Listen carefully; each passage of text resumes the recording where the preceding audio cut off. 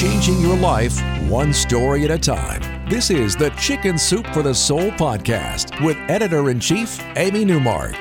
Hey, it's Amy Newmark with a couple of my new favorite stories from Chicken Soup for the Soul, My Crazy Family. We have a lot of stories in the book about eccentric, wacky grandmothers, but all of the stories are filled with admiration for these spunky women who really do teach their grandchildren a lot about how to live their lives. Christy Adams, for example, received an urgent call from her aunt one evening. "Turn on the TV, Granny's on the Channel 10 News." Christy clicked on the TV just in time for the teaser. And stay tuned for a daring story that happened just this afternoon and a criminal who didn't realize what he was getting into. Well, it turned out that Granny had made a sandwich run for her office and was stopped at a red light downtown. She had her car window rolled down to enjoy the breeze when a man rushed up to the driver's side window intending to carjack her. Now, what the would-be carjacker couldn't have known was that this woman simply wasn't a granny. This was Nancy Johnson, who owned a Texas cattle ranch, drove her own tractors, and dug her own post holes to lay fence. The week before, she had shot a rattlesnake and chopped off its head with a shovel. Granny also was driving her brand new car, so she wasn't about to hand it over lightly. When that would-be carjacker leaned into the open window, he said he had a gun and that she should get out of the car. And Granny looked at his hand stuffed into his pocket and said, "If you really had a gun in your pocket, you would have pulled it out and led with that first." She had called his bluff. So now the man yanked open the door and he grabbed Granny and he tried to pull her out of the van. She leaned on the horn and she started yelling and kicking the man.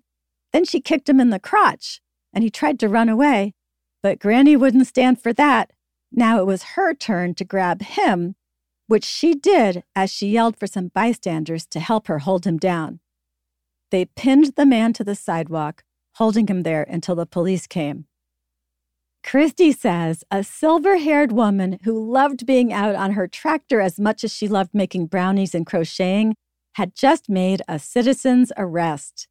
Christy says this was one of the many lessons she learned from her grandmother. She says, "She encouraged us to push boundaries and expectations, but even more so, she taught us fearlessness."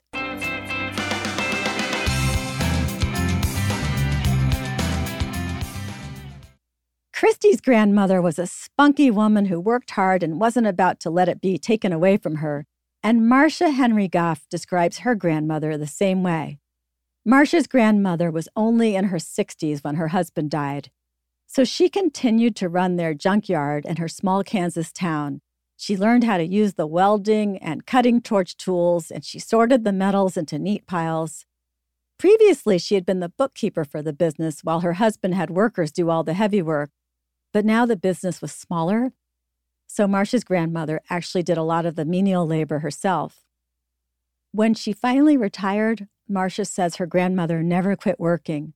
One day, Marcia and her husband and kids went to visit her grandmother, and they found her up on the roof nailing shingles. She was then already in her early 80s, and she only measured 5 feet tall, and she weighed less than 100 pounds. Marcia's husband made her get down from the roof, and he climbed up the ladder to finish the job.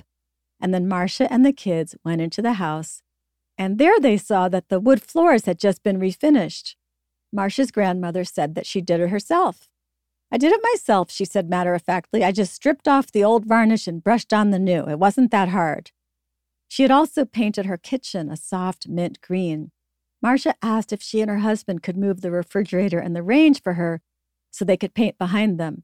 But her grandmother said, "Why, honey, I already did that." Well, how had she done that herself? She had gone out to a pile of scrap metal, found a steel pipe, hoisted up the appliances, and rolled them out. When the paint was dry, she rolled them back. Back in the living room, Marcia noticed a baseball bat by the door.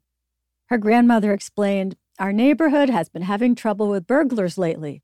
If one comes here, I'll hit him with the bat." Marcia says that her grandmother eventually slowed down a bit. At age 86, when she climbed a tall pear tree, she asked her older sister to act as a spotter.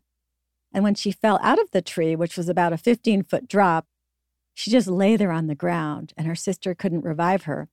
So her sister went inside to call the mortuary, but as she was talking to the funeral director, her sister walked in the back door. After that, Marcia's grandmother went to the doctor, who tried to get her to promise not to climb any more trees. All she would concede was that she wouldn't climb any more pear trees. She lived another 5 years after that, leaving behind a very impressed granddaughter. I'm Amy Newmark. Thanks for listening to the Chicken Soup for the Soul podcast today. Please make sure you subscribe to it on Apple or Google or wherever you like to get your podcasts so that each new episode will be automatically downloaded into your phone. And if you'd like to learn more about our new book, Chicken Soup for the Soul, My Crazy Family, you can find it on our website, chickensoup.com, by clicking the podcast button and looking at our featured books.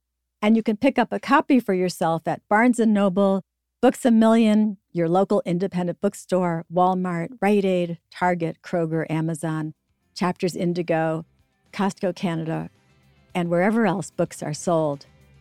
Come back for our next episode. We're going to talk to Ruth Spiro, whose work I admired before I even learned that she was a past Chicken Soup for the Soul writer. We're going to talk about how she became a children's book author and her new line of books that teach science, even quantum physics, to babies.